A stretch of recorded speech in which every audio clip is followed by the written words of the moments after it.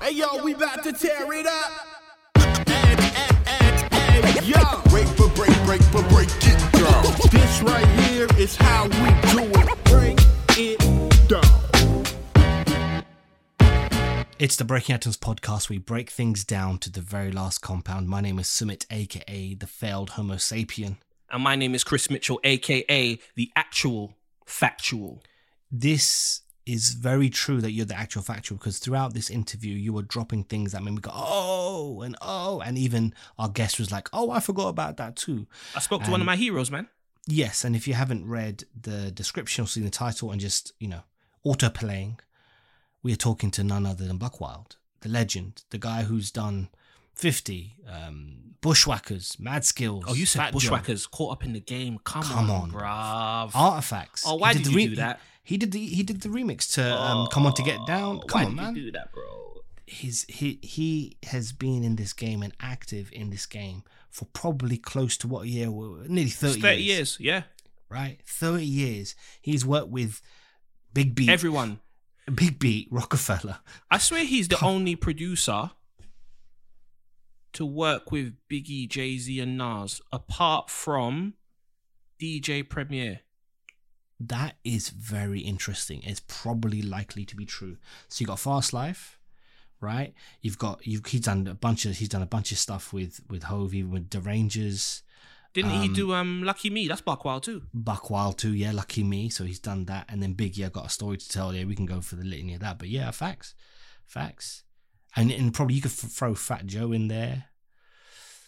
And then Primo's done that too. I mean, the fact that we are talking about Buckwild and Primo at that level says a lot about the credentials of this man, Anthony Best than that. Yeah. We say it in the interview, we say it to him off air. It's bucket list, and it means that because DITC, and members of the Hitmen really shaped what we know to be classic hip hop or 90s hip hop, golden era hip hop, but what we know from our age, from our kind of era and age group, because they set the standard. They set that standard, and he was instrumental in that. I mean, we could have gotten to more Big L stuff and Rockefeller stuff. We didn't, but there's a lot of gems in what Buckwild is saying, because he's speaking as someone from experience. He's speaking as someone who's been in the game. So he takes us back to the 90s and 2000s, but he also explains, what kind of advice he can give to people coming up now. I think that's really, really admirable of someone who's been in the game for 30 years to share that knowledge, and I respect it fully. Bro, what else can I say, man? We got Buckwild on Breaking Atoms. The bucket list continues to get shorter. This is the end of the bucket list tour. You get me? I think this is, that could be when we do live shows, that's the name of the show. I'll pull out all the emails, bro. I have everything. We should speak to this person, and then they end up on the show. It's dope. It's great, and it is as rap fans, because everyone thinks that we're always standing out, but we're really giving our flowers. I say everyone, just probably one or two people. We can't say them. It's not everyone. That's everyone, man. Put them all in the same bucket. If it's bucket list, we put them all in the same bucket. Standard, everyone. I mean the haters, right? The haters always say, "Oh, you always sound like you're so excited." We are, because we love this thing, but we also understand that we're afforded this opportunity to speak to our heroes, to legends, and to get that wisdom from them. Because even you speak to Buckwild about, you're doing an interview with Buckwild, we're still learning from him. We're still soaking up his inspiration, his drive, his ethic, and we learn from that. So for you to listen, you get to hear these great stories. We get to hear them too, but also we're taking gems from them to put into our life. So yeah, respect to Buckwild, man. Yeah, let's get into this one. This is Buckwild, Breaking Atoms podcast. Check it out. It's another special episode of the Breaking Atoms podcast. Legendary settings today. We're rocking on today. We rock on today because we have one of the greatest ever producers to ever touch a sampler, Pro Tools, whatever you use. He's one of the greatest producers to ever bless hip hop. We are talking to the one and only Buckwild of DITC. Buckwild, how you doing, man? Man, I'm blessed, man. We appreciate you for joining us. We really do. You are absolutely, when we say bucket list, we often say this on that we often say it on the show a lot, bucket list, but you were really there. You, Master Ace and OC, Jesus, like, yo. And we... Yeah, I look, man, I'm like, yo, when it comes to this hip hop thing, man, it's like I'm a person. I was always a fan from it, and like I was saying, I was like, yo, watching the Kanye Netflix thing, it took me back to the beginnings, like even being a DJ, and I was like, wow, this is crazy. But for instance, like I told my buddy, like after I watched it, I was like, yo, his mom's instilled in him, to be humble, but it's okay to be cocky. She's like, you're not going to be the person to be like, yo, if you do something and you're like, hey, it's not really that bad. And it's like, you want to crawl up in the shower, but you like, hey, yeah, I did that. And it's like, when I started looking at it, I was like, yo, she's right. You don't have to come off like an asshole, but you just have to appreciate what you did and what you had because you did something everybody can't do. And I think that we all have had that. A lot of the people who made classics and hits, like, yo, everybody couldn't do that. I look from my time, like everybody in my class, you either was on the top level or the bottom level. And I'm like, yo, you know what? It's a blessing that I had so many like-minded people, like spirited people who like the same thing that I like. So when we did these songs, like they were hits, and it's like, and they carried on from generation to generation. But that's a special thing. It's a special talent to have, and I'm happy.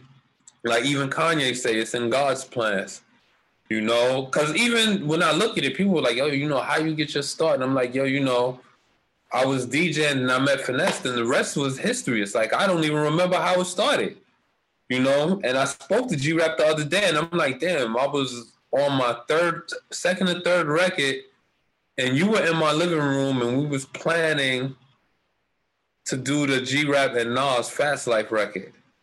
We didn't have a title, but they just wanted Nas as a feature.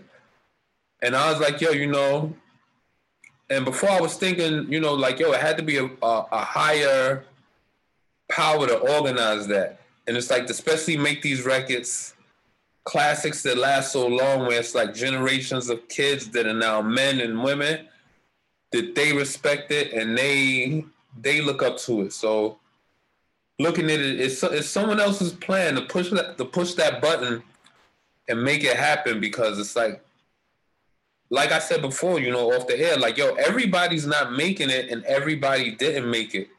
And for a vast amount of people to appreciate what you've done and what you did, it's an energy that was sent around from a higher power, which is, I think, in the universe, and it's like the universe is really godly. So I think that, yo, he orchestrated this. He put me in position with everything. No, you mentioned transition from DJ to producer. We'll skip that. But just on G-Rap, I interviewed G-Rap many moons ago. He told me that him, Akinele, Large Pro, and Nas were working on to become a group, the new Juice Crew. Wow, that's crazy. Yeah, I got to dig out the audio. Like I remember doing that at like 11 o'clock at night outside because I was too noisy at home, and I recorded it on my phone to a dictaphone. I need to speak to G-Rap again because I want to delve into more on that. But just you mentioned Fast Life, and that just brought up that story of, I hope someone speaks to G-Rap and hope they clarify. But they had plans. They were in Large Pro's house making those plans to kind of create a new Juice Crew, essentially. I think that they had a bond already. Yes, absolutely. Because looking at it, because for Paul, Large Professor, Nas, and Akinele, they all were on the same. And G-Rap is an extension because he did Wanted Dead Alive album and a couple more. And, when I told G-Rap, I was like, yo, I didn't know that Paul did these records. They were like my favorite records. As a G-Rap fan too.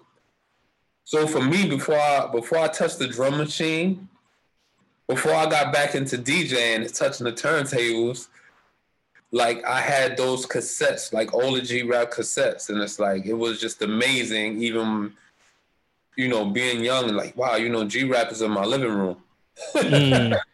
Yeah, that's crazy. It was. And then when we went away, I was like, yo, we here with G-Rap and Nas, and they're going to do a song on my beat, and it's supposed to be a single. So there are blessings, and it's like, I appreciate the blessings. I appreciate people who appreciate the music I do, especially. And it's like, I do the best music I can for them. Y'all spend the money and y'all keep the food on the table. We get paid by the labels and the distributors and whoever. But it's like, without y'all, this thing doesn't move. So if people were like, oh, you know, yeah, I'm not buying records no more. If you got 10 million people who say that, the music industry probably would die.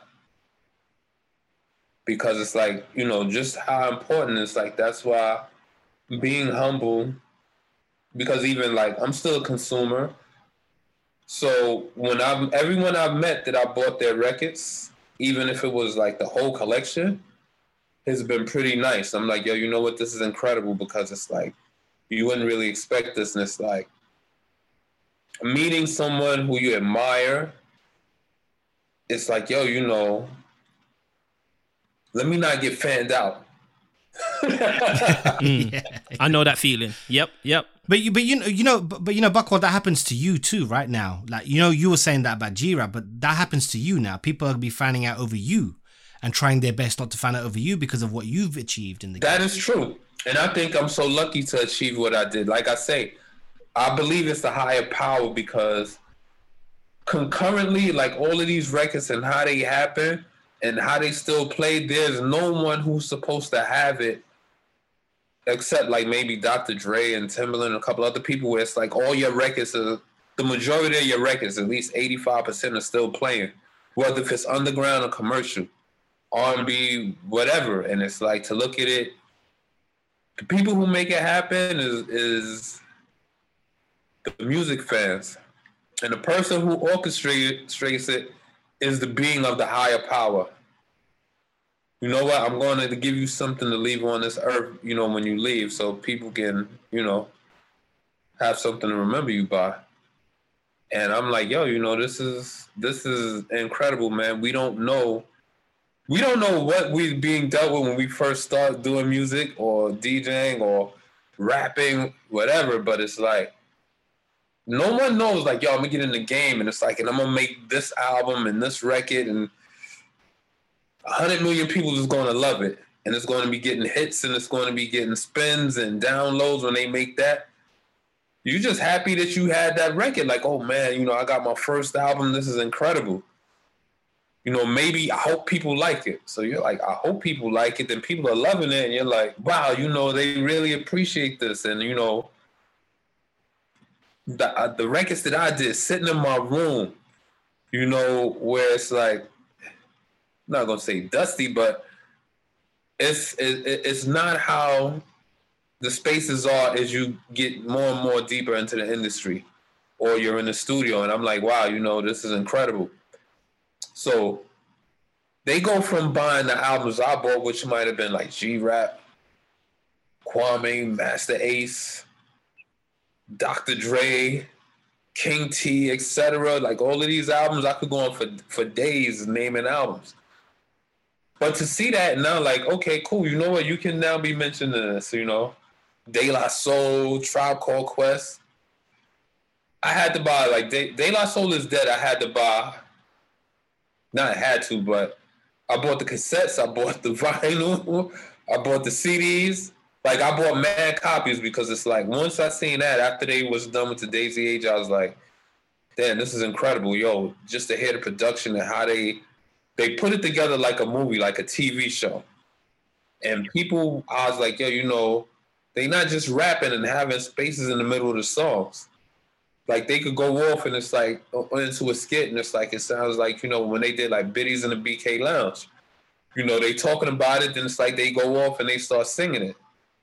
And then it goes on to the next record, you know? So I'm like, yo, this is amazing what people are doing. And it's like, and then you go off and to meet the people that you looked up to, that you are a consumer of, and they admire your work, and they're plotting to see if you can work together. I'm like, yo, this is crazy. You know, it's nothing bigger than that. I guess it's like being a basketball fan. Like, you might be like, all right, cool, I'm in high school, but LeBron is like in his second or third year. Now I'm getting out of college, and it's like, and we're on the same team, and he's telling me like, yo, you know, he went to the front office and said, yo, you should draft him. That's incredible, man, when it's like, you know, your heroes become the people who you work closely with. Yeah. I mean, there's a lot you've said that. I mean, the spirituality part and faith is something that can guide people, but it can also keep you grounded when you have that success, and that's very important because in this shady game, things can go kind of left and you can lose yourself or almost lose your faith. The other thing is, you mentioned a group that I guess we should bring up more often, and we do sometimes, but probably maybe not enough, is De La Soul. De La Soul is an incredible group, so thank you for mentioning them. I mean, the things that they've achieved. They are the fathers of what I would call, even like the crew they had with Jungle Brothers and Tribe Called Quest. To look at it, they made it possible for Tribe to be who they are, in my opinion.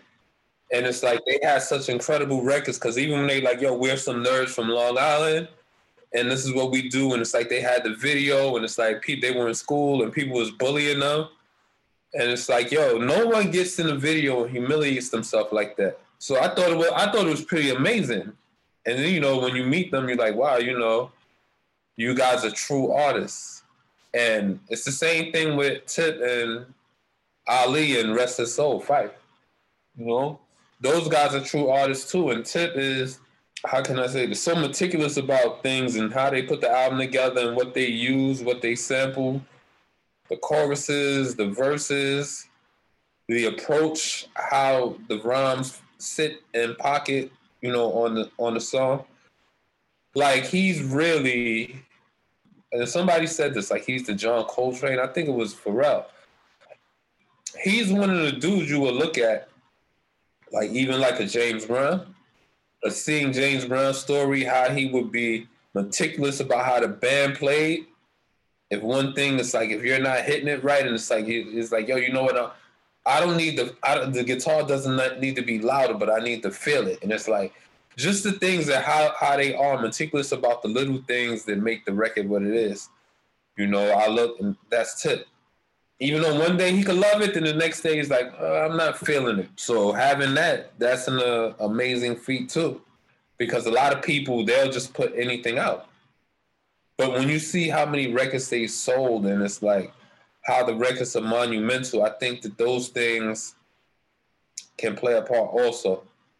So even not knowing that and seeing that, but people would be like, oh, yo, you don't like nothing. I'm like, I like stuff, but it's like, you got to feel it. You know what I'm saying? And it's like, when you feel it, you don't just, I think with music, you don't just hear it. Like, you feel it. You can listen to a song and it can make the hair on your finger stand up.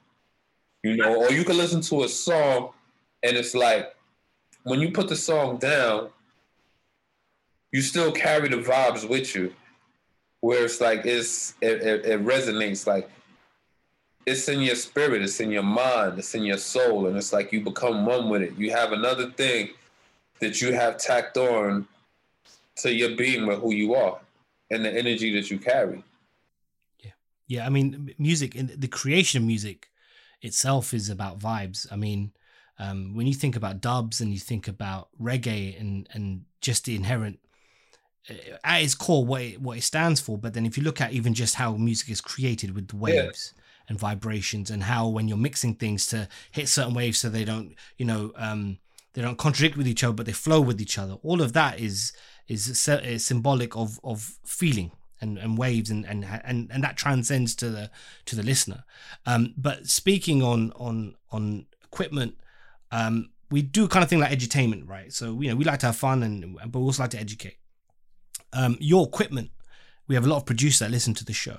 Could you talk through your current setup and what you had? Say, let's take the setup of 97 that you had and your setup now, and how has it changed? Well, in 97, I was going from a transition with the SP1200 and the MPC 3000. Because Biggie record came out in 97, when it's like, I had one of the last records done. And I do remember doing a beat. And then it's like, OC album was done the end of that time also, and it's like, I remember I had just bought the MPC, and when I gave him beats, I was like, yo, I'm testing this, tell me what you think.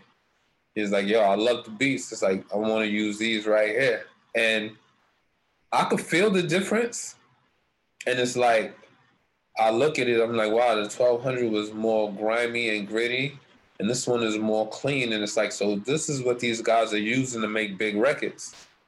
You know, the Akai samplers. And, you know, it's a learning process. I think everyone, what they need to do,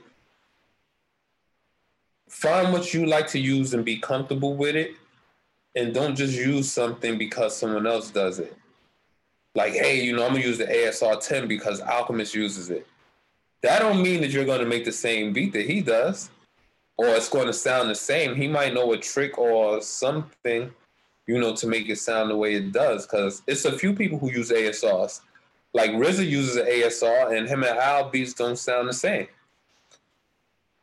Not even sonically. So Premier uses the MPC 60 or 62. Well, he used to, and all the R&B producers use the MPC 62, and his beats sound way more grimy. Like he uses an SB 1200 or something than anyone else. So I tell cats, even the ones that just start, I'm not gonna say younger, because sometimes you could come into the game older, but find what you feel and get comfortable with it, and make sure that it's like sonically it's producing the sound that you're looking for, like the vibe, so that way you can be okay with what you're doing and you're not just worried about it.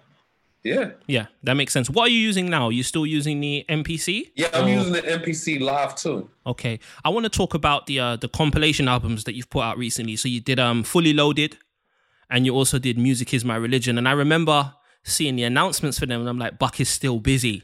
What was your reasons for putting out 2 compilation albums like in the middle of a pandemic, back to back like that? Well, and I said this, like, I'm a fan of music first. And I know there's a lot of like-minded people that's like me, whether they're young or older, because people were like, I look at it as like the same time, you know, me and Self did the album. You know, it was a lot of people younger who enjoyed the album. They was like, yo, I thank y'all for doing this. And I'm like, yo, you know what? When you're inactive, it does no justice for music fans. But when you're active, you gain new fans, and it's like, and you have older fans that appreciate it also. So if this was a toast, it's like, yo, a toast to these people, you know? Because like I say, coming from being a fan, it don't matter. You know, you might still have enough to, you know, get your daily dose of music. Or you might be like, yo, you know, I have to save what I have. But the beauty now, when you have iTunes, you can stream it. And I think what it does too, like we're going to be coming out of it, it keeps you going. And it's like, now I'm like, okay, maybe we could go back to majors now. Because right before I did those 2 albums, we worked on Jadakiss album. And working on Jadakiss album, and during that time, it's like we worked on AZ's album. So I believe everything has a purpose. It's like, you know, if it was basketball, you're not going to be like, yo, I'm going to shoot a jump shot all day. You might be like, let me do a finger roll. Let me get a few dunks. Let me get some steals. And, you know, your fans will be content with that, with what you're doing. And I hate to say please the people, but we all are people pleasers, because it's like, yo, whatever we do, we want to do to the best of the ability, that it makes us a certain way. And it's like, and we look a certain way, and we appreciate it. I like the fact, though, on these compilations, what you did, it was a mix of legends. Like you had Smith and Wesson, Raekwon, but you also matched them with, you know, your Ace on Eastwoods and Rome Streets and all that. And when I saw the track list, I'm like, okay, you know, like Buck still has his ear open and he's still aware of the talent that's out right now, because some people do miss it because there's a lot of talent out there. Do you know what I mean? Yeah, it is, but it's like, when you look at it, ever since we came in the game, we would study the game, like stay up late, listen to Stretch and Bobbito, see who's the new cats, and it's like, you know, and study, and then go get their albums. Like even talking about this and talking about radio, like Peter Rosenberg, like he did his album. I did 2 songs on his album. One was with Mayhem Lauren, and the other one was with Rashid Chappelle. But I was stoked to be on the album, because I was like, wow, you know, I hope maybe he'll pair me with Stove God Cooks. We'd love to hear that. Yes. You know, I look at it and it's a lot of cats that don't have the big budgets to be like, and that's another thing with doing these albums. Like, yo, you know what? You could work something out and you could do the big, and you can make it happen. Like, even working with Ransom, I did a few with Ransom on these albums. And I've known Ransom since DJ Clue days. And he's always been a gifted rapper in my eyes and my ears. Him and his old partner, Hitchcock.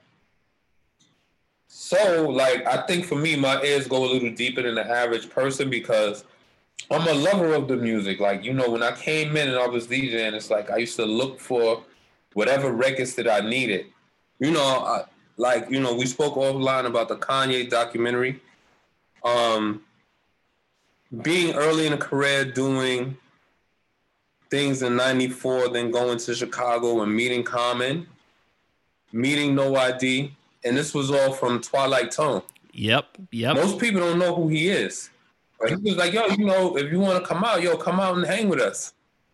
And it was me and Vic from Beatnuts. And, you know, we would frequently take trips to Chicago. That's a name I haven't heard in a while. VIC. I was about to say, I haven't heard that name in yonks. Yeah, man. I was listening to Al Tariq the other day. I'm like, where is Vic? Vic is around. I see him on Instagram, but he, like, the Beatnuts is a group of guys that I've seen, and I look up to them like, yo, these guys were incredible. You know? And they were of that tribe called Native Tongue.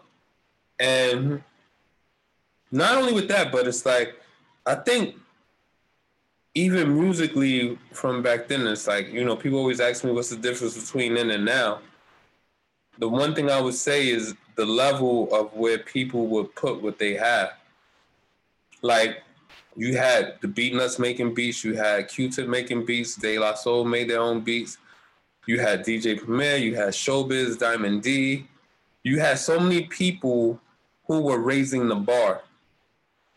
And that's the one thing I thought about now. I was like, yeah, you know what? It's time to raise the bar because a lot of people are complaining that you can just walk into the hip-hop world and make an indie album and all of a sudden the shelves are flooded with albums. You know, so in order to get yours to be correct, if you have any type of name, you have to kind of raise the bar production-wise and rap-wise.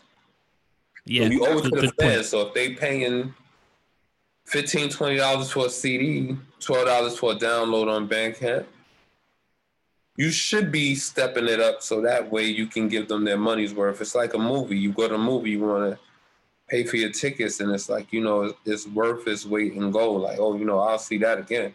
You know, it's entertainment, but at the same time, for us as people, like, and I said this, like, you know, before, like, to be a fan of rap is everything. And, you know, like, I was a DJ, LP was a mixtape DJ, Law Finesse was a mixtape DJ. We dug for mixtape records before we dug for samples.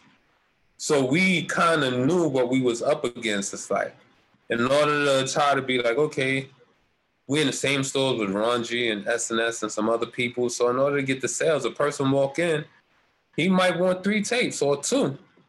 So you like, I gotta be one of the first 2 that he would want to buy. So I need this record so I could play this record first. And you always think about the consumer spending their money. And the same thing it goes with production. Like, yo, you think about the consumer spending their money.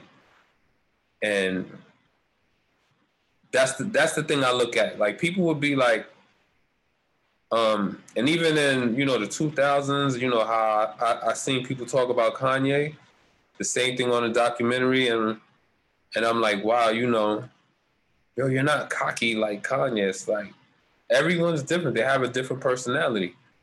And you don't know what that person went through before they got to the point where they are now. Here's a person where it's like everyone slammed the door on them. So when everyone slams the door on you, you're not sticking up your middle finger, but you're like, I told you that I was going to make it.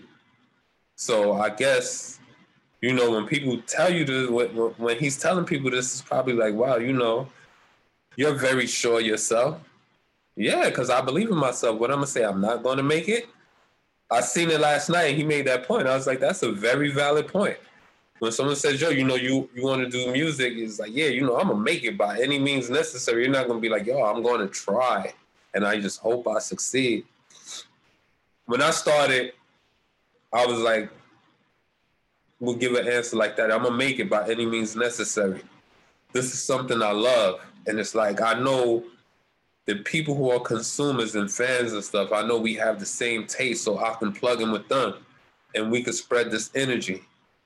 And it happened. And it's like, we didn't have the internet, but it's like when I was doing records, like even Funk Dubious Remix, I would be places and they play at like the end of a party, and it's like people would be rocking to it. And I'm like, it doesn't sound like Pete Rock. So it doesn't sound like you should be dancing to it. And then it's like, I had to get myself out of that and be like, yo, people appreciate what they hear. And Time's Up, I thought it would be that, but it's like, people were like, yo, of course you had Biggie and Craig Mack out, but people enjoyed the record. It became something to have a cultural following. And I was like, yo, you know what, man? It's like records with a purpose. That's what we doing here. Oh, and OC, he's so gifted as an artist. I looked at him the same way. Like even when we did the song Burn Me Slow, I was like, dude. Classic. I was like, yo, I don't think Nas wants to run with you because neck and neck, man. It's like when you look at it, you guys come with the same thing. He did My World with Premier. He did Strong J with, my man OG. He did Constables with OG. So when you look at it and you look at him lyrically, you're like, wow, this kid is gifted. Is that what's holding him back? Well, what's holding him back, I think, was his labels. Yeah, he didn't have the best promotion, did he? A lot of money for promotion, yeah. I didn't think that people would enjoy the song with him and Yvette Michelle. And it's kind of crazy to go from doing Time's Up to doing that. And you're like, oh, shit, you like this? And then some people are like, yo, I hate that, but I love Time's Up. Why didn't y'all do a part 2? Well, we had a record that was something close to it called, what was the name? Master Yaha. And I love the record. And then it's like, I love this rhymes. Like me and we did a ton of records that never came out. But some of them got sprinkled here and there. Yeah, I wanted to ask you because it's actually on my list. Let's talk about it now. So Burn Me Slow, the beat, Raw Flush ends up using the beat for I've been getting so much money, and Master Your High, Faith Evans ended up using it for I Love You. Yeah. How does that happen? Well, it happens when O turns the beat down and say, take your beat back. This song is trash. And I'm like, yo, B, you bugging. It's like, nah, this ain't it. I don't think people gonna like it. And then like I think with Burn Me Slow, I forgot what was the reason. I think it was a clearance thing with the label, or the label was like, the album is cool without it, or it didn't make it because it wasn't in time. But that song was... Then we had another song I used for my group that I had before. The song was called Mega Heart. And that was supposed to be OC and Nas, but Nas stood us up in the studio. I've heard stories about Nas not necessarily showing up for certain things. I wasn't there, but it's been said before, and I do remember that record, but I didn't know it was for OC and Nas. I didn't know that either. Yeah, that's OC's chorus. So when I gave it to my group, I was like, yo, here, just use this for the chorus. And people were going crazy, like, oh, this record is fire. Like, even when we did the mixtape, I remember Al, like, yo, these dudes is hot, man. It's like, it was the first record on there. He was like, yo, if they need beats, just let me know. The problem was they couldn't keep it together afterwards, because it's like, knowing what I know now, with Al in the underground, I would have pushed for it, even if I had to make the frames and take old songs that were scrapped and be like, yo, here, do this, and this will be the chorus. You, and you, and it's like, you and you do this solo, and we'll put it out, and it's like, we'll run it through every mixtape distributor and press the vinyl on Fat Beats. Hindsight is always 20/20, but for me to do these indie albums, my inspiration was from Al, because Al, I remember him telling me in Rockefeller, like, yo, man, like one day he was just fed up. He's like, yo, man, I'm gonna just do indie shit, man, because it's like I'm not chasing these rappers no more. I'm like, we not really chasing them. It's like, yo, but look what we gotta go through. It's like, yo, I could put records out, and it's like, and it's different.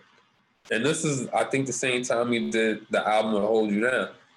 And then he branched it off into something else. He's like, yo, you know, I don't have to chase these dudes. A lot of people, they want to work with us. And I'm like, wow, that's crazy. So when I started these, I was like, yo, you know what? Let me take Al's his direction. Because before that, we did the album with Mayhem, and he's like, yo, you got it. That's a dope album. Just keep it going. I'm like, okay, how do you keep it going? You know? And then, you know, we slowed down from there. And then it's like, when this came, it's like I sped it up. I'm like, all right, cool. You know what?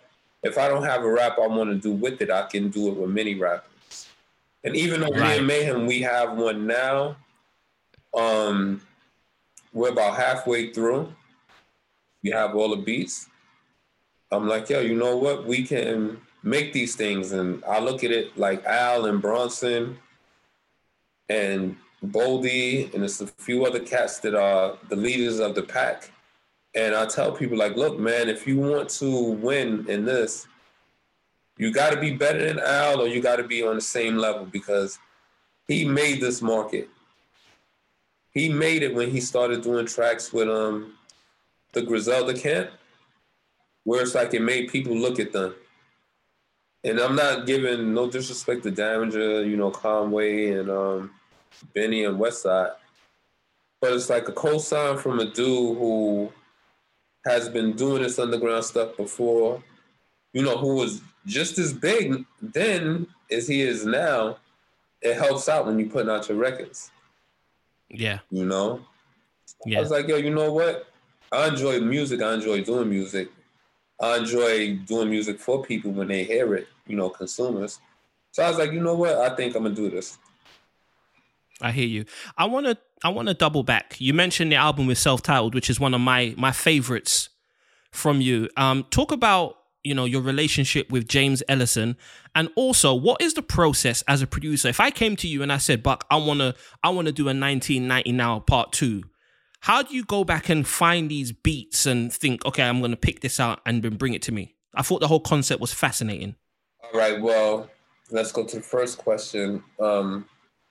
I haven't spoke to James in a while, but James was always cool. He helped me put out the compilation I had with all my B-sides and remixes. I have that. Which did really well. And, you know, then he came to me and said, hey, I got this guy. I don't know if you know who he is, but he has a concept for an album if you got your 90s beats. And I was like, who? He's like, Self-Titled. I was like, oh, I know who Self is. And he's like, yeah, you know, he wants to rap over some of your shits. It's like, you know, out of anybody he picked you. I'm happy he did. He's a dope artist. Very meticulous about things also. So what I did was I went through, who did I get the 1200 from? I forgot who I got the 1200 from, but it's like I went through all my discs and I put everything in Pro Tools and I sent it to Self. And a lot of those songs became 1999 and 1990 more, and the remix album. So to see it, like I say, we when you get genius artists like that, and this is the thing I love about the 90s, no one wants to make the same album someone else did. Everybody wants to do something different. So he's like, oh, you know, well, such did this. It's like, I think for you, it's like we got to use your strong points, what people like about it. They want that, and people want this sound right now too because they don't like what's out. And he was right. He was right on the money. And it became a success, and it's like, it's crazy because we didn't tour and we didn't do a part 3. 1990 More is really like, okay, that's part 2. Same album, you add some songs on, and it's like, you know, you get people more. And then we had the green vinyl with remixes, and which was the beats that we didn't take off of the Pro Tools. You know what I'm saying? We just kept it from the DATs and was like, okay, we're going to press this. So working with him, like I say, it's different than the artists now. because I think for him, and I say this, most artists from the 90s, it's a thin line between a major label and underground. So when you look at Mos Def and you look at Talib Kweli, when they have songs like Get By and Kweli, you know, The Blast, all of those songs like that, it could have easily been on a major label like Warner Brothers, one of these other labels, but it's on Rawkus.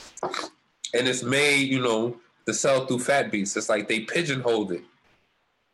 Mos Def, when he did the Beef song, when he did the song where it's like he did BDP over the P is Free,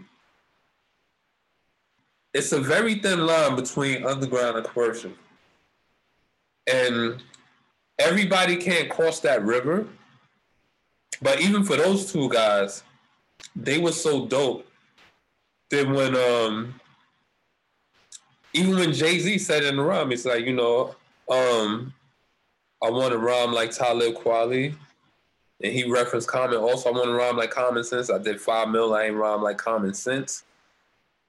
People looked at them and it's like, even if you thought that people wasn't, they knew, and I know they knew this, they knew that they was the shit. So to see it nowadays, it's like people think they the shit, but I don't think that they coming with the proof. And Mos Def was coming with it, you know? Like, you look at, like I said, you look at these guys, you look at Common. Common had, it took him 5 albums to go. And, but he always was super incredible. I used to love her. That's like a record on the same level of, like, you know, to me, like Time's Up, Master IC. Also, like, I like Bush Babies. It's like that, y'all. I love that song. I used to ride around playing that all day. CNN was another group that was underground that broke the commercial. So I think that that's a difference in the time now, because it's like, even when you go to clubs and stuff, if you CNN and it's like, and you like, okay, yeah, I like Nas, but it's like he's more commercial now. I like Biggie, but he's commercial. You know, I like, you know, it could be anybody who passes that 200,000 threshold and still is there where the hood people like them. That's what I believe it is.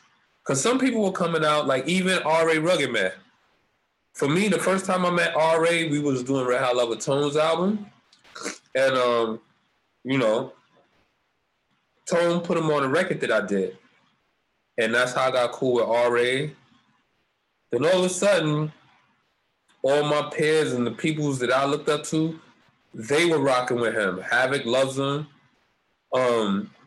Akinelli, he loved him. Biggie loved him. Biggie did Cunt Renaissance with him. So here's a guy who's totally underground, as people would say, but you have a song with the rapper who people think is the most commercial because he thinks he's dope. You know, and those times to me was like my favorite, because it's like it was no bias and everybody was underground. It just so happens that you cross the river. And like I say, I think that most definitely could have crossed that river to mainstream and Talib, because they had the talent to do so. And even like High Tech and Talib, I was like, yo, you know, as a group, they are crazy, you know? And, you know, like I said, it's just a time thing.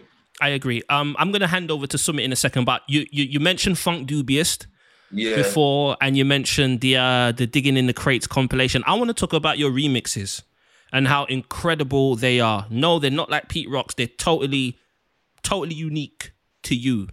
And I hold you, Erick Sermon, Pete Rock, Premier, in terms of the remix game, you guys are like the gods to me.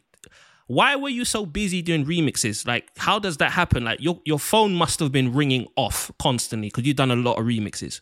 Well, I was walking in labels and it's like they were kind of just like throwing them at me. And, you know, I was having fun doing music, so I would take whatever. even down to Channel Live, like, you know, I knew what the record was, and it's like, I remember, I think it was L called me, and he was like, yo, I got this record I want you to remix.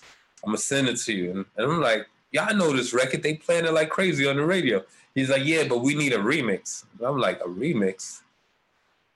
It's like, doesn't that usually happen? In my mind, I'm like, doesn't that usually happen when the record's not doing good?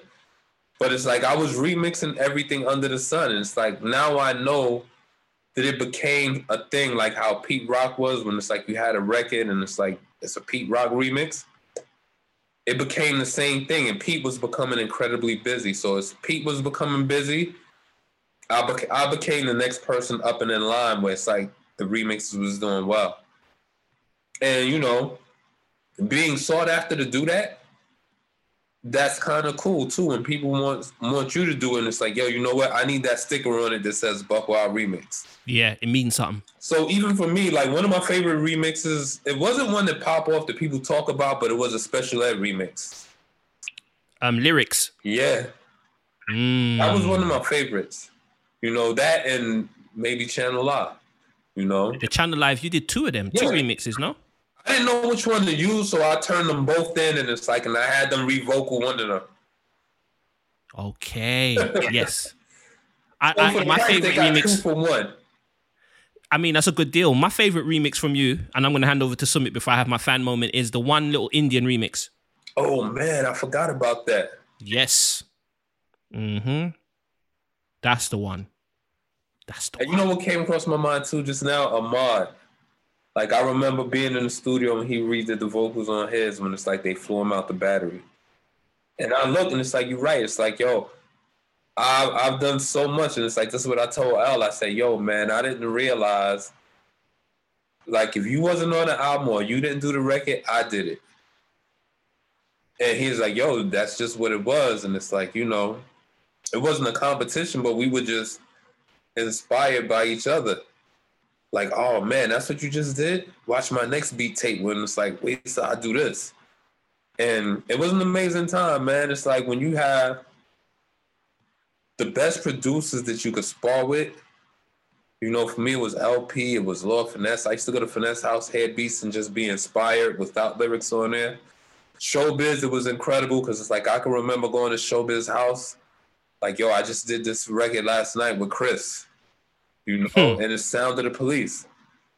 And I'm sitting there and I'm like, why didn't I do that? How could you know, Diamond D, and Diamond was on everything, Busta, everything. And Fugees. I was intimidated to get Busta beats.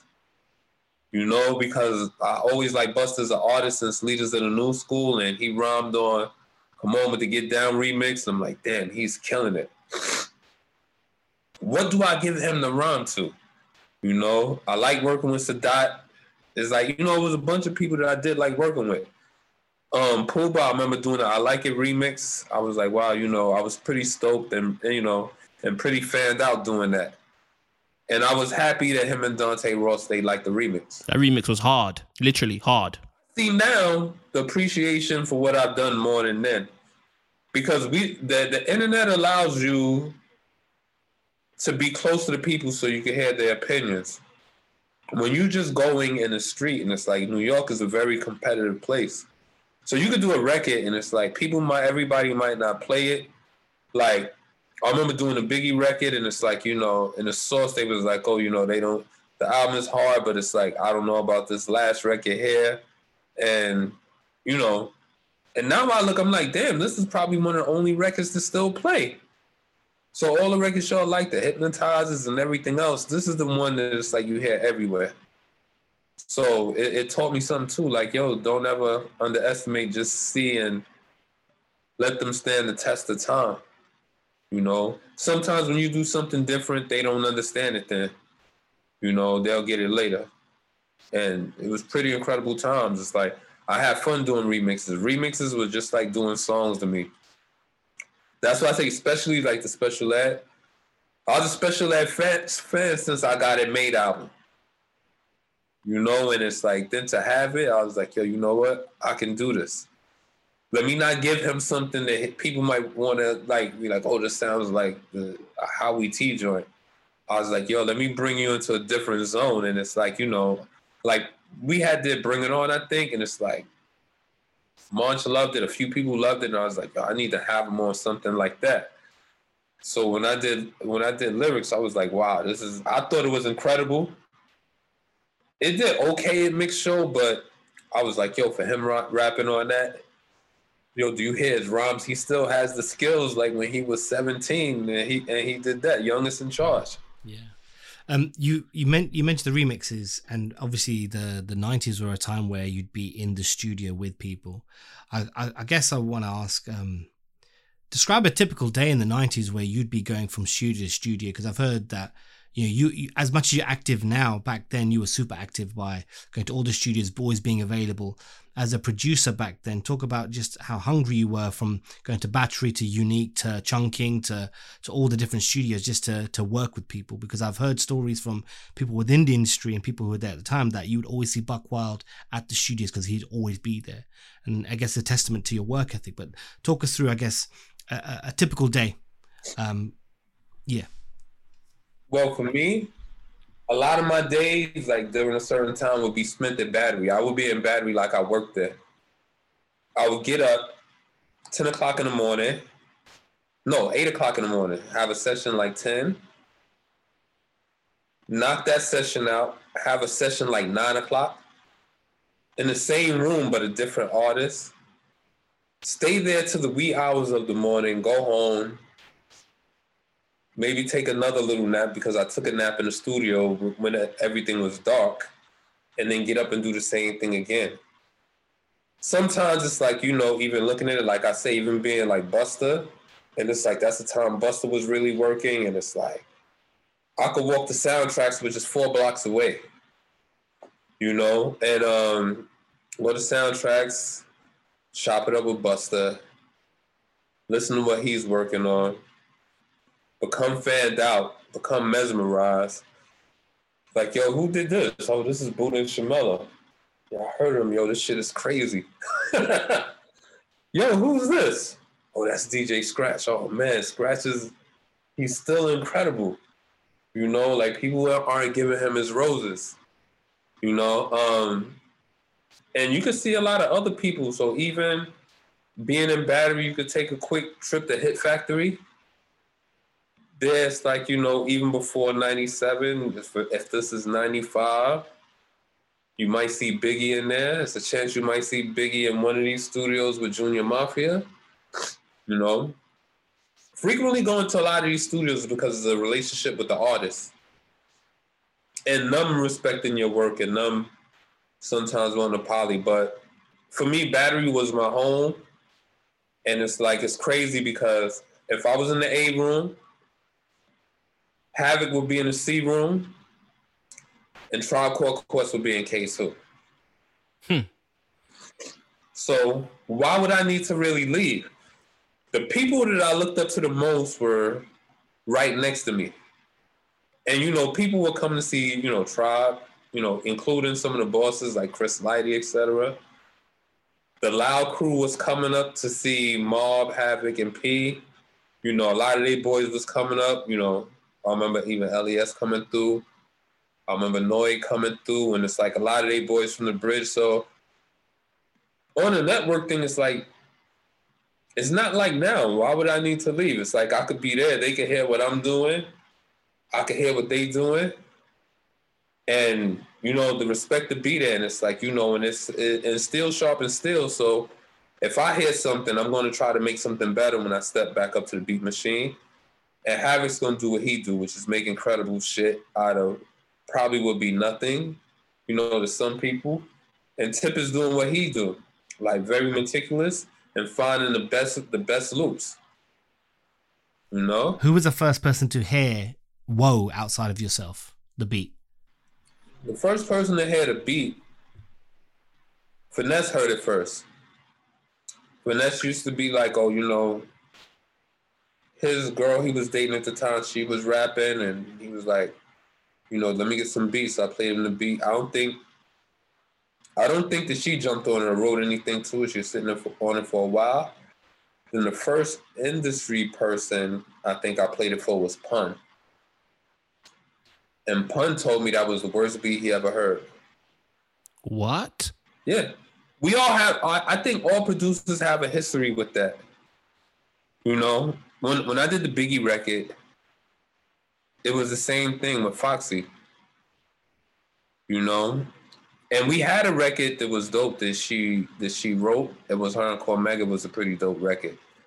But it didn't make the album. Then it's like I did a beat with SNS, which was the same beat that Queen Pen used for Party Ain't a Party. And we presented that. They didn't really like that. So I'm like, okay, cool. But it's always a case where these things happen. You know, and I just look at it. The only regret that I have is I didn't have it where it's like I could just drop beat tapes off, you know, to a person like Foxy, you know what I'm saying, and just to get her opinion, or even Gavin, her brother, you know. But it was definitely a dope time, and it's like for her to be who she is, you know, people complain, but it's like I was like, yo, you know, you got to see her write. She'll sit right at the board and she'll write a verse. It's dope as fuck. And I'm blessed to have witnessed that in Chung King Studios with her and Cormega, and Cormega's not a slouch either. And he's like one of my favorites. Yeah, you know? And these times was like, it was so crazy because when you look at it, how artists became factory artists where it's like you'll make their image and write their rhymes and have them, you know, you'll give them a blueprint of what they need to do in a sketch vocal, and it's like they got to just trace your vocals. A lot of these artists, it's like, they were great artists because it's like they were fans of like hip hop and even real hip hop. Not just like, yo, I'm gonna just do something to get on the radio. You know? Because Kim was the same way. I think Kim was a fan of Buckshot and them, Black Moon. I mean, it's Brooklyn, isn't it? So yeah, so when you're looking at it, it's like, during that time, it became a phenomenon because people started making radio records. Well, they were making radio records then, but even more. And if you get a hard record, like Craig probably was one of the first people or last to really just keep it going with the Easy Mo B record for Flavor in Your Ear. You know, and then you had a lot of other ones which kind of fell short, which I call like even Bush Babies that had a tribe feel. Damn, I used to play We Run Things like at least 3 times a day, like medicine. Who else heard the Woe beat? I know you said Pun, but who are the other industry people? Bleak, Amel, Jay, the Rockefeller Camp. And I think by the time, and then took it to Bad Boy, and it's like the buck stopped there because it's like Black Rob's manager was actually the person who picked that beat. And it's like I put it on a DAP form or whatever, and went home and got a call the same night, like, yo, Rob already wrote the song to this. Yo, it's crazy. And to look at it, like going to Rockefeller, the person who I gave it to, who gave it to Amel and Bleak and them, was Lenny S. And I remember going to see Lenny, and he was like, yo, you know, he had the 12-inch. And it's like he walked in his room and it's like, I think he was tight, mad. He just stormed off like, yo, I told y'all this is going to be a hit. Watch this come back to bite y'all in the ass. And he slammed his door. And I was like, damn, that's crazy. When you get a record that could be a monster, you don't want to let it go. And like, I ain't gonna lie, like Biggie had a lot of monsters that weren't the typical monsters because of, I think, what he put to it, like Players Anthem, Get Money. There's quite a few records he had that was like that. Who Shot Ya? That still plays to this day. Yeah, but Woe is one of those records, man. Like when I heard Rob on it, it wasn't what I was expecting. But knowing the story of Woe and how many people heard it, I said the right person got it. What he did to that was amazing. And it's all because of his manager. Rob wasn't there. He took the beat, he handpicked the beat, that one beat, and gave it to Rob. It wasn't like, oh, he took 4 or 5 beats. He's like, nah, we need this right here. This is it. He had foresight. So now I look at him like, yo, you know what? It's like the person who did their job that day was the manager. And Harvey had co-signed it. I think he was there early, but I don't think he had the initial idea. But when Rob had the song, he was like, yo, this is it. Then Puff heard the song and was like, yo, we got to do a video to this right away. And it's crazy because that and the Faith song was done around the same time. Interesting. Okay. Yeah, because that was 2001, innit? That album came out. His album came out 99, 2000, but it's like, yeah, and Faith was 2001, I think, somewhere around there. Wow. 99, Times 2000. flown. Okay. Because I remember the paperwork. We had a discrepancy because of somebody did something with the paperwork, and I had to call Puff to get it fixed. But you had a direct line to Puff, though. That's impressive. Yeah, what happened to that number, though? See, what I say, and I tell people, I be like, yo, you know, you guys think that this is... Wonder why these guys blow up and they become successful as they do. They just make themselves reachable to the right people. I'm not going to say that he goes in the bathroom and write a number down, but it's like, yo, if you the right person, yo, all right, you need to get me here, right here. Called him, he was like, yo, I'm going to call my lawyer, I'm going to have him take care of it, just go down and sign the contracts tomorrow. Or have your lawyer call you to sign them. And that was that. Classic record. Yeah, like people look at it and they be like, oh, you know, Puff be jerking niggas. I'm like, yo, Puff don't jerk people. It's like, it's your lawyer who let it happen. Puff is actually fair. But if you don't do your business right, he's not going to say, hey, you know, you're not doing your business. Let me throw you these extra grands on top of it. Why should he, right? He's giving you an opportunity. He could, but... Yeah, the one thing I say is Puff gave a lot of dudes opportunities. Like for Rashad, you know, Rashad's an underground producer. He's done Tumbling Dice. Yeah, Tumbling Dice. He did Doing It. He did One More Chance remix. He did quite a few. Woo-Ha as well. Huh? He did Woo-Ha too. Yeah. So looking at it, like the one thing people didn't understand, like you can't be mad at Puff because the one thing Puff is like, and that's to say this before, because in New York, what they have is an EOE, Equal Opportunity Employer. So when you go work with Puff, if you know what you want, you can't go to Puff and he's like, yo, you know, well, we're going to do this song for Mary, but it's going to come through me. How much do you want? So they probably already got the budget to the side because if you know business, then you got to know how to do it yourself. Allow him to get his fair share and you get you a respectable number and you go from there. Not be like, yo, he's going to give me this, and it's like, this is a small ticket compared to what he got. You could have asked for more when he asked you. And he's pretty fair. Because even, like, working with Big and a host of other people on Bad Boy, they don't tell you, like, yo, I'm going to give you this. They just be like, yo, how much you want? All right, cool, don't worry about it. Just send the paperwork in, and it's like, what's your invoice, and we'll take care of it. So... And plus, look at it like I say, man, I don't think there's been any other indie label besides Steve Rifkin that gave opportunities to a lot of up-and-coming, even if I want to say black producers. That's why I say, like, he definitely was an EOE. Like, he had a staff just like Loud. And it's like he did more things than a lot of other people did because it's like his promotion was crazy. And it's like when you with Puff, you're going to work every day and you might work 24 hours.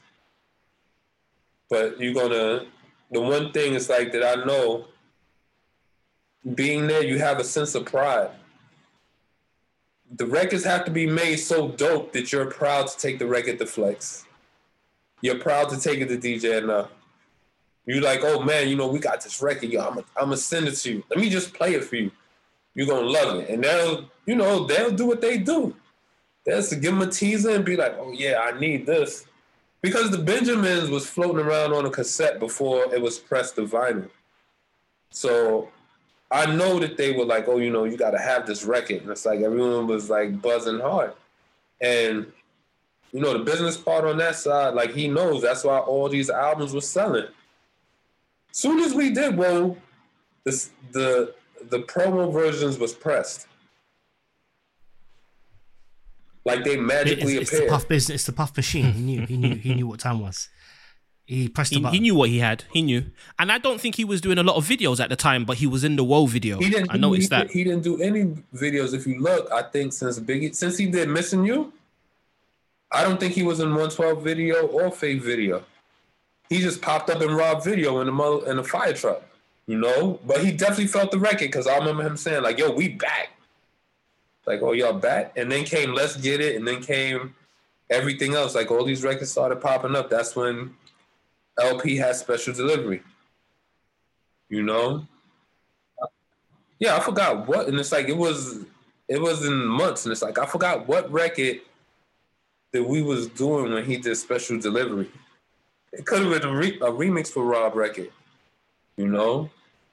Because Faith did come out right after Rob, not before, I believe. Okay. So to see it, that's why I say when people are asking, like, yo, you know, well, what were the best labels to you? I was like, well, one, Aftermath, because it's like they pay like they weigh. The other one is Bad Boy and with Aftermath, they promote the same way Bad Boy does. It's like an East Coast version and a West Coast version on both accords. So they knew what it took in the business. Like, all right, cool. If we got the bread and we got these budgets, let's pay people their worth so they'll come back and they'll bring us all the heat. And if we make their records big, they're going to come back again. So to me, I think even in that time, like both of those was like probably some of the best labels, you know, and this is why they had the most hits. They wasn't scared to spend the budget, and it's like they were smart enough to put the budget in the right place. Makes sense. Yeah, it makes sense. I mean, Summit, I have no more questions. I've literally lived out my 16-year-old hip hop fan dreams. I got to speak to Buck Wild, aka Anthony Best, one of the greatest to ever do it. Like, I'm good. No, I'm good. Let's take it on home, man. Let's give Buck Wild his the rest of his day. Yeah, man. Buck Wild, you are one of the best to ever do it. And we mean this. Like, 25 years, 30 years, you know, you're still on top. You know, your phone is still ringing. Produced by Buck Wild for Corrupt Money still means something to us and the culture. Yes. And we just really, really, really, really, really appreciate you for adding so much value to our life with your music and your gift. Thank you so much. Man, I appreciate it, man.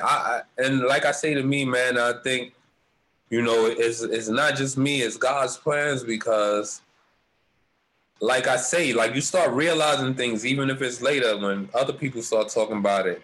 For me, it's like I came from nothing as a DJ, and it's like, as fast as like when people fast forward with the video and some of these movies and everything is moving fast, that's how everything went. I remember making mixtapes like Hip Hop from Rockefeller. He showed me a list of the mixtapes that I made the other day. And I was like, wow, that's incredible, man. And that time I was doing that, going to work, and I was wishing. And it's like, I wished it, meaning Finesse. I willed it. And Finesse was like the fairy godfather. Everywhere that I needed to be in the beginning, he put me there. And it's like I always tell him, like, yo, you know, if it wasn't for you, where would I be? Man, I just opened the door for you so you could come in, man. It's like you did the rest. Yeah, but it's like you took me there. And it's like you had the keys to open the door and introduce me to most people.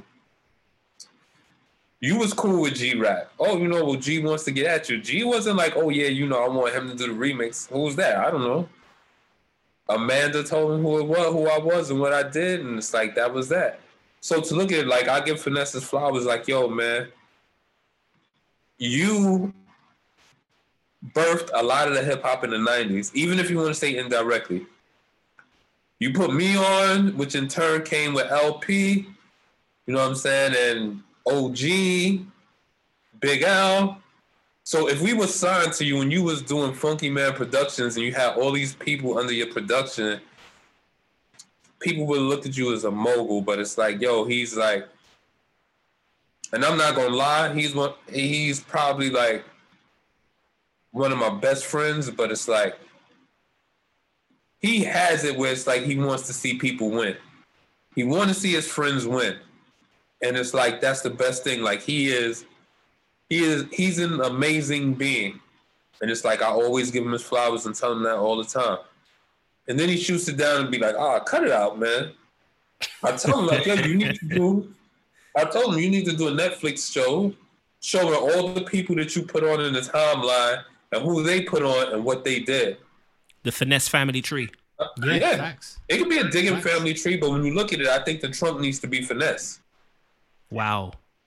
Because for him, all the leaves that came off is attached to him. Like he's the godfather of all of this. Even though he had his album first, put showing AG and Diamond on there. And then coming along, it comes me and LP and OG. But it's like to see that all of these branches that he has, man, is because of his ear for talent. And if it's not the talent, it's his heart and how he rocks with people. Because even to meet him, it's like, oh, you know, they wanted him to do his mixtapes in my house, and it's like we became cool. So just so he knows, and I tell him, like, you know, if you wasn't in Rock and Will that day, I probably wouldn't be here doing interviews and beats and studio time now. So I tell him that, and he'd be like, yo, cut it up. I didn't do the work you did, but like, yo, man, you got to remember, you were the wick to the dynamite.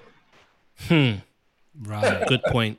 Good point. Yeah, so, you know, and when, like, people will ask me, like, yo, you know, Finesse put you on? Yeah.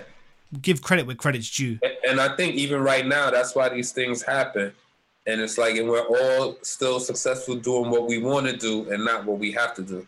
It's amazing. Yeah, we appreciate you, man. We appreciate you. I appreciate you guys, man. So this is a bucket list since LP did his, I got mine done. Listen, Buckwild, we're not playing, man. We're not playing. I told you last time, I've got a Buckwild playlist, yeah? Brother, man. My Buckwild playlist, it gets... You know how you say how you used to play the Bush Babies joint like 3 times a day for medicine? My Buckwild playlist is medicine, man. If I'm not... Matter of fact, Ali Shaheed did that record, too. He did, yeah. Yeah. Man, my Buckwild playlist is my medicine. I just put on there yesterday. I found a copy of the Terror Squad album. I put Rude Boy Salute on there. Rude Boy. Wow, that's crazy. I was just listening to Joe's album, Loyalty, the other day, and it's like I was listening to Take a Look at My Life, and I was like, what happened to the music? Buckwild, that was like, I know that was almost like the unofficial sequel to Live My Lifestyle. What you did on Live My Lifestyle was, listen, oh my God. Yeah. You know, I see now, because it's like I see how it stood the test of time, and I see how generations have went through it. Like, you could have been a baby when that record came out. Now you 18, 19, 20, and it's like, and you're like, oh, this is my shit. When you have Live My Lifestyle is the one. Yeah. Like, I remember I was speaking at a school, and this girl was like, you know, she knew the Faith record by heart, because her moms would play it all the time. So she grew up to it. And I was like, wow, 10, 12 years of listening to that, and it's like, that's pretty incredible. So even though, like sometimes people be like, I'll be like, yo, you know, some of the accolades y'all could keep, because some of the things I hear from people, I'm like, yo, you know, that's enough right there. And it's like, and to even see it, like even be outside in New York and cars drive by and they playing your records. I remember we went to DC, and it's like, I don't know the name of the street, but it's like, in a short time, about 3 or 4 cars came through playing the record I did for 50. And the album had been out for a while. So I look at it, that's why I say, you know, if people appreciate it, that's what it is. Because it's like, I'm a person, I've been appreciative of everything. The universe has granted me the success, and it's like the ability to make these things and the ability to make the transformation now to a new generation. So I'm not changing. I'm going to be the same way I always was. And we'll keep it on that note. Beautiful. Thank you so much again. All right. Bless up, fellas. Peace once again to Buckwild. That was there were some things that we can ruminate on. This is one of those episodes where you're gonna go back and re-listen to it. Oh, you really said that, and you know, giving up business game is very important, especially now, because it feels like people are still trying to navigate the music industry. and what he said about Puff and how he worked with them. I think that's very telling, because people don't really necessarily, especially when your viewpoint is Twitter.